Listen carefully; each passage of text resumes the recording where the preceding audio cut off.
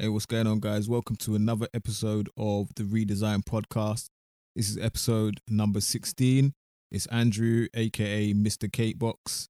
And this week, well, I'll tell you what we're talking about after the intro.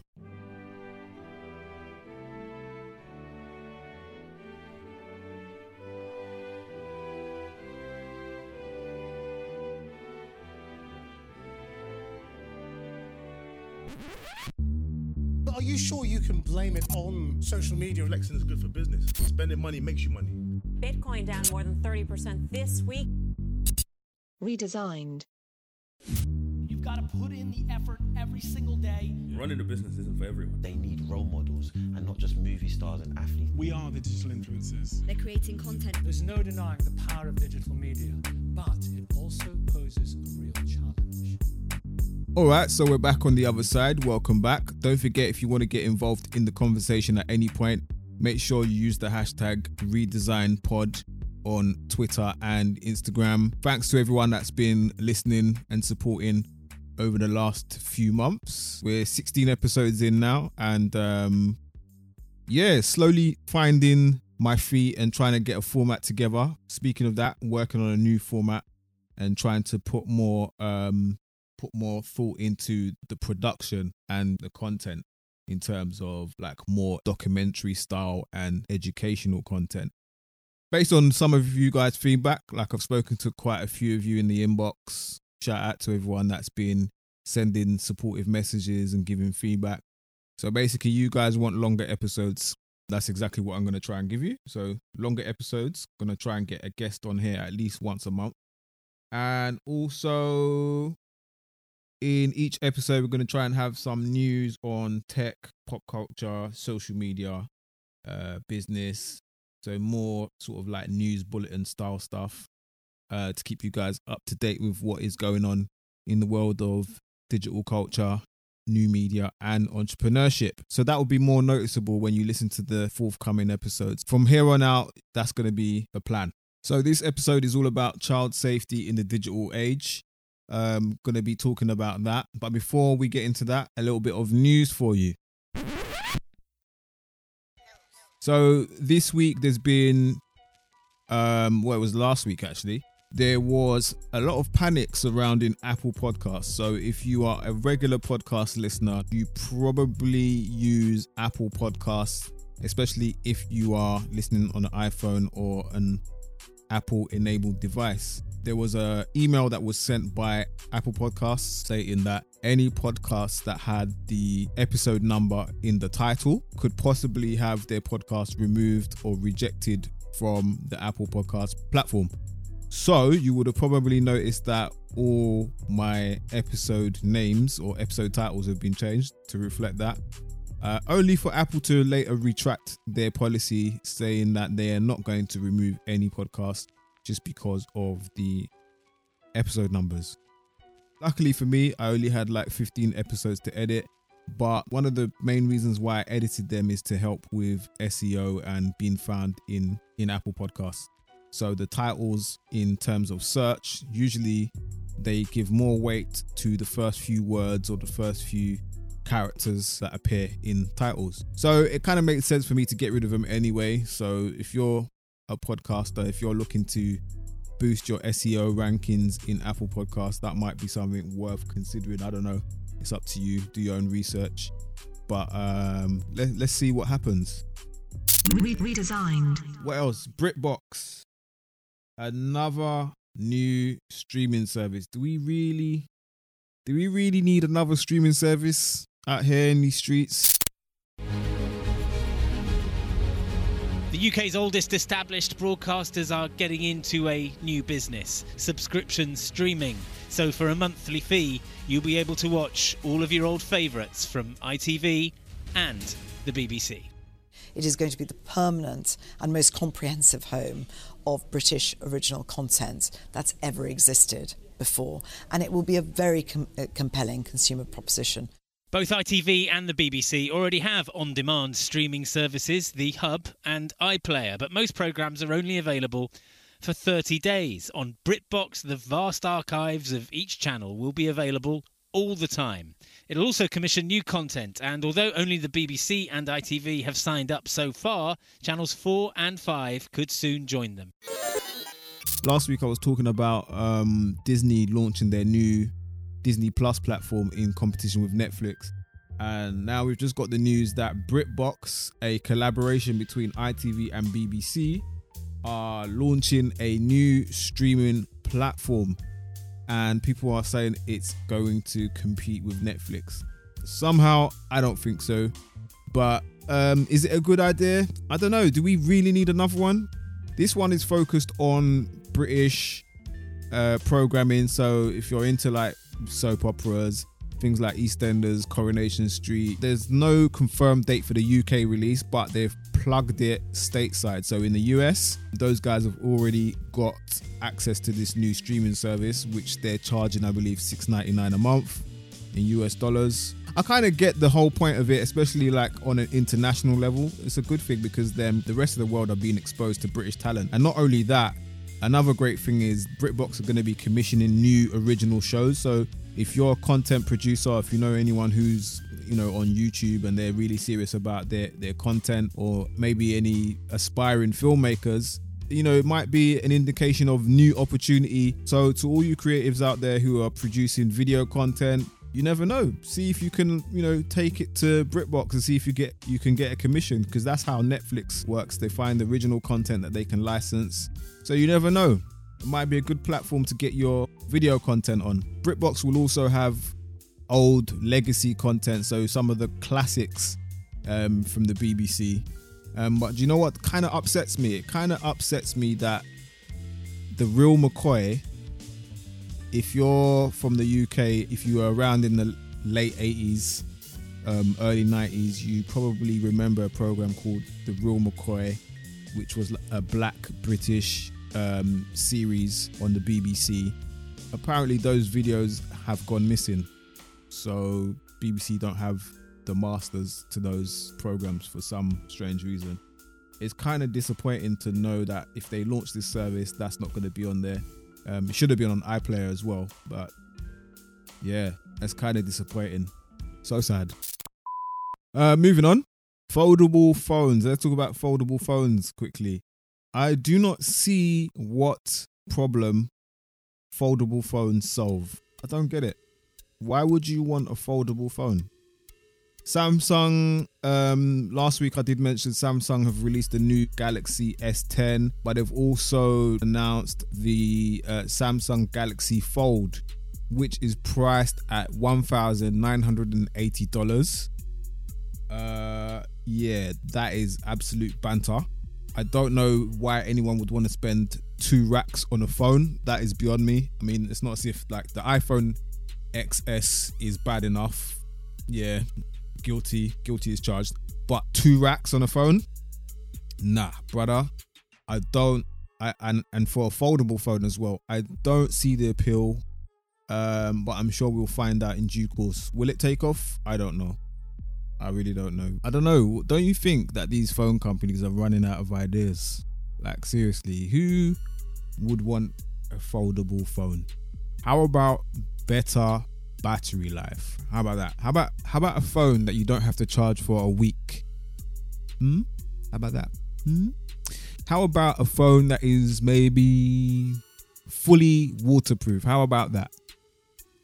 Like, you can take your phone swimming. You can take your phone into the shower. How about that?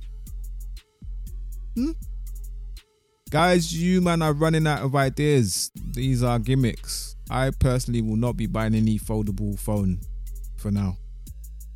I just can't see the use case for it. What do you guys think? Let me know on the hashtag. Did you hear the crowd reaction when they dropped the price? Banter. We've had all kinds of different things going on in the phone world. We've had sliding phones back in the day. You remember the old Matrix phone? You've got flip phones. You've got phones that slide in a circle. Circular phones shaped like Batman symbols. All kinds of shit. Could this be just another phase, another fad? I don't know. I don't know if there's any real use case. I mean, one thing I do recognize is that there's been a very sharp decline in the amount of tablet sales across both Apple, Samsung. Actually, did you know that it's not Samsung? That's not how you're meant to pronounce it. It's actually pronounced Samsung. Fun fact for you. Tablet sales are sharply declining worldwide. So it may be a way to sort of bridge the gap between mobile phones and tablets. Maybe there's a demand for bigger screens. I don't know why you'd want an even bigger screen now. I don't know. Perhaps that might be it. But we'll see. I've never actually seen one in person, so I don't know. Is there like a crease in the middle? How does it look? Does it look like a even when you fold it, does it look like a seamless screen? I don't know. I need to see one in the flesh for me to like kind of make my mind up. So today's topic, child safety in the digital age. Let me ask you a question. How young do you think is too young for a mobile phone? I think kids these days are getting exposed to mobile phones at an extremely young age. They don't know a life without mobile phones. They don't know a life without the internet. They don't know a life without tablets.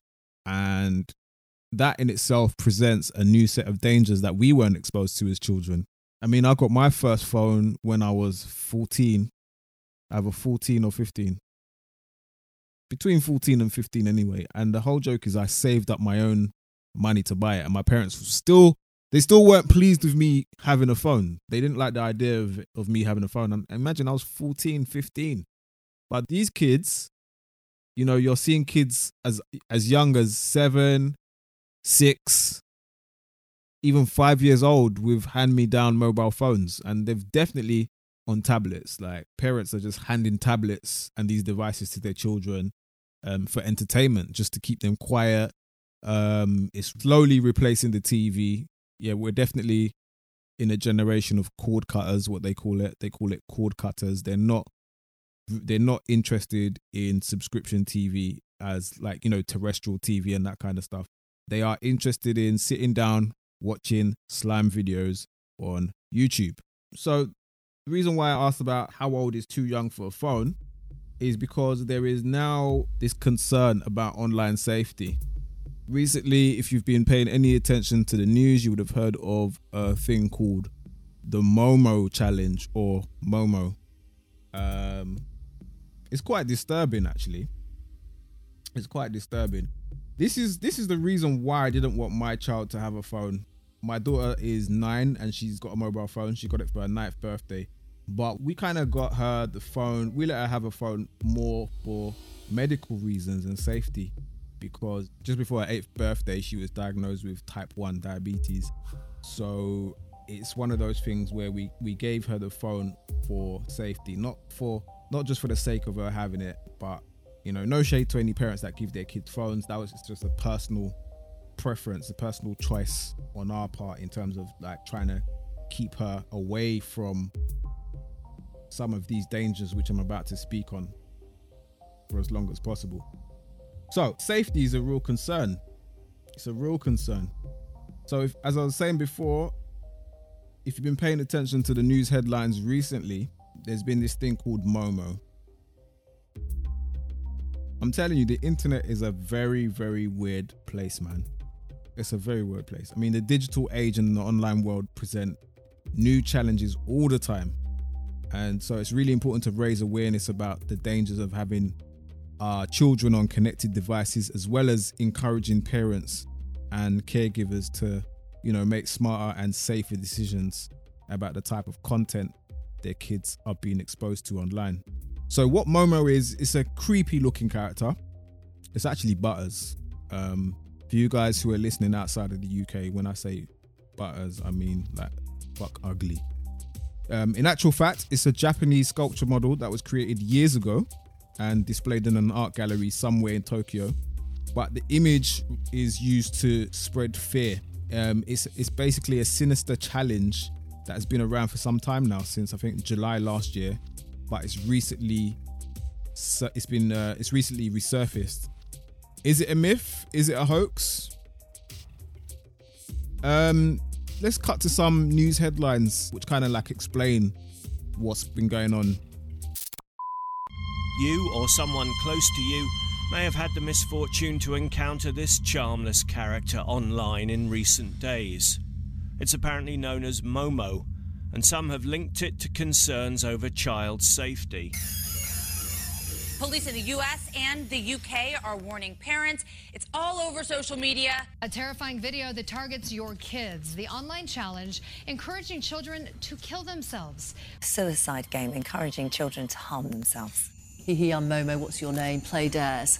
Did it suggest a dare to your daughter? If you know what Momo is, you're doing better than most police forces and most schools in this country. In its purest form, it's a warning that's circulating mainly among adults that children, when they see an image on WhatsApp, are going to be encouraged to do violent acts, perhaps even suicide, by a character represented by this bizarre image of a Japanese puppet. What seems to have been happening is roughly this. Word of mouth and news stories have prompted some to believe the Momo character pops up on children's phones and computers, encouraging them to take part in a so-called challenge, including self-harm. Just browsing through some of the YouTube comments as you do. One comment says, pro tip, no phone for kids.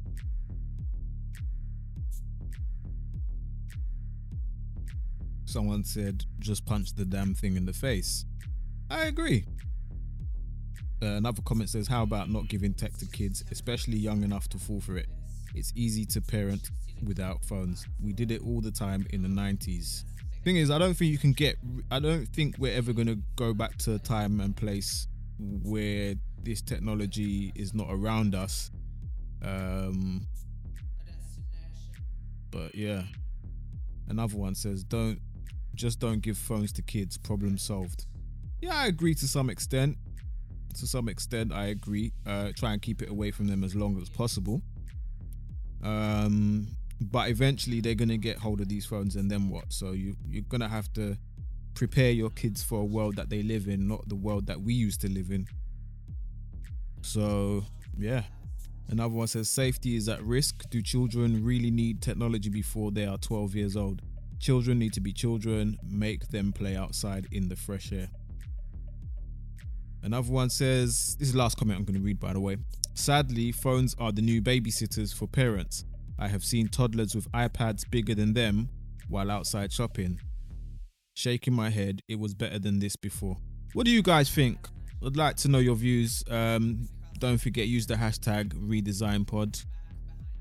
So yeah, let's continue this conversation off the podcast and on Twitter.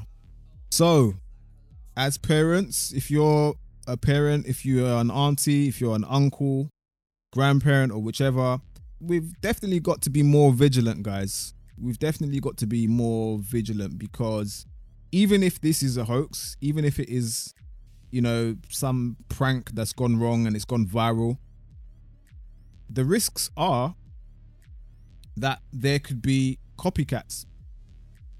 People will take advantage of the fact that they know they can reach kids in a way, regardless of whether they've got, parents put parental controls on their children's devices. That's something that me and my missus have done. We made sure that both kids have got parental controls. It's completely on lock. We can see exactly what we're doing. It's all connected through the Apple iCloud, and they're not allowed to have internet browsers. So there's no Safari browser, no regular YouTube. They've only got kids YouTube. But the funny thing is, here's the problem. There's been reports that that children's videos are being hijacked. So this is actually a little excerpt from a newsletter that was sent by one of the schools. So it says, children's videos are being hijacked. There have been recent reports that some seemingly innocent videos on YouTube and YouTube Kids, such as surprise eggs, unboxing videos, and Minecraft videos, have been edited by unknown sources to include violence-provoking and or other inappropriate content. You see, that's the scary thing about it. All these like slime videos, surprise eggs, unboxing videos that kids absolutely love. It's very easy for someone to download the original video from YouTube, edit it to insert whatever content or propaganda they want to include, and then upload it onto YouTube, and the children are not going to know any better. That's why you've got to really pay attention and not just let your kids waste away time on tablets, on phones without proper supervision. So that's one of the dangers. They're gonna try and like infiltrate that, and some sick people out there, trust me. So even though YouTube monitor and remove videos that include that content, these clips can be uploaded and viewed thousands of times before they get reported and removed. So as a parent, it's difficult to spot these videos, as I said before, as the harmful content doesn't actually appear until halfway through the video. So another problem with this, obviously, the psychological damage is very distressing for kids. This thing is absolutely disgusting looking. So even if it is a hoax, whoever's been behind all these videos is doing some very evil shit. I'm telling you, it's the devil's work. I don't know if you're religious or anything, but trust me, it's the devil's work. Got to stay prayed up out here, and protect the children from all this madness, because there was one report. There's been multiple reports actually. One of the challenges involved encouraging a child to stick a screwdriver into the plug socket. Other things like, leaving the gas cooker on and stuff like that, leaving the stove on. I tell you what, there's some very, very sick people out there. So gotta be mindful, guys. Gotta be mindful. Another way children are being exposed to these videos are through the suggested videos on YouTube. So when you're watching a video and then at the end of the video you get the suggested video from another source or related videos. That's part of the YouTube algorithm. That's another way these kids are being exposed. So you gotta be very, very vigilant. Very vigilant. Another thing you can do is make sure that on your child's device you can turn off suggested autoplay on videos to stop your child from viewing any content that they haven't directly selected themselves. So that's one other thing you can do, in addition to having set up all those parental controls. And finally, you got to be present.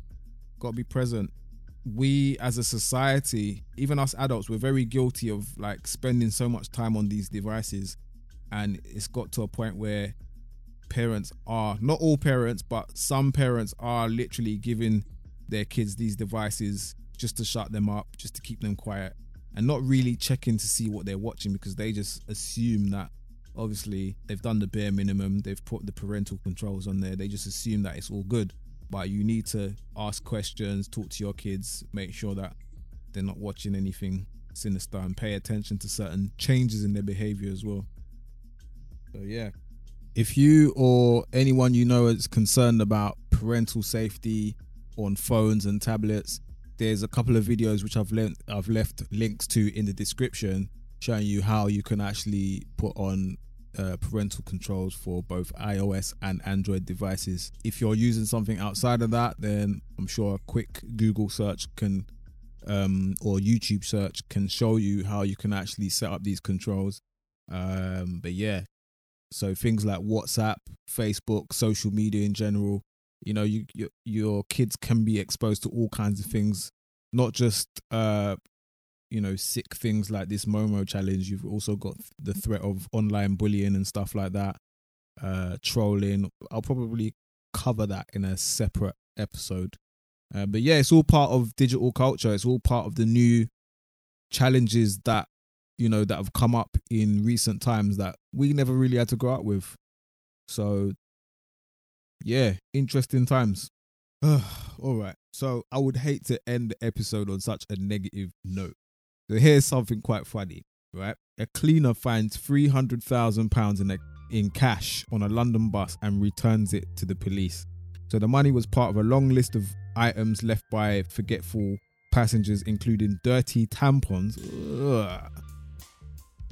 and a fresh animal heart. That's disgusting. On a bus? So the incredibly honest cleaner who found £300,000 in cash on a London bus decided to hand it in to the police rather than keep the stash of money that could have settled them for a lifetime. The cleaner, hired by Cordant Cleaning, found the money in a brown envelope after an absent-minded passenger left it there. Had the lucky finder kept the money, they would have certainly not had needed to carry on scraping floors for a living. But the cleaner, whose identity hasn't been disclosed, sacrificed the prospect of a future lavish lifestyle, and rather than nicking the hefty sum, returned it to the Metropolitan Police. Ooh. What would I do with 300k? See, I need that energy in my life. I need to find 300k in a bag or on a train. Guys, what would you do if you found £300,000 or dollars? Tweet me at Andrew_CBX. Don't forget, use the hashtag RedesignPod. If you like this podcast, I'd appreciate if you leave a review. Helps us get found on the Apple Podcast platform. And don't forget to subscribe, share with a friend, all that good stuff. Let me know what you think. Have you personally experienced any of this yourself? Have you or your child been exposed to any of these Momo videos? Let me know. Use the hashtag RedesignPod. So yeah, back with another episode next week. Take care and bye for now.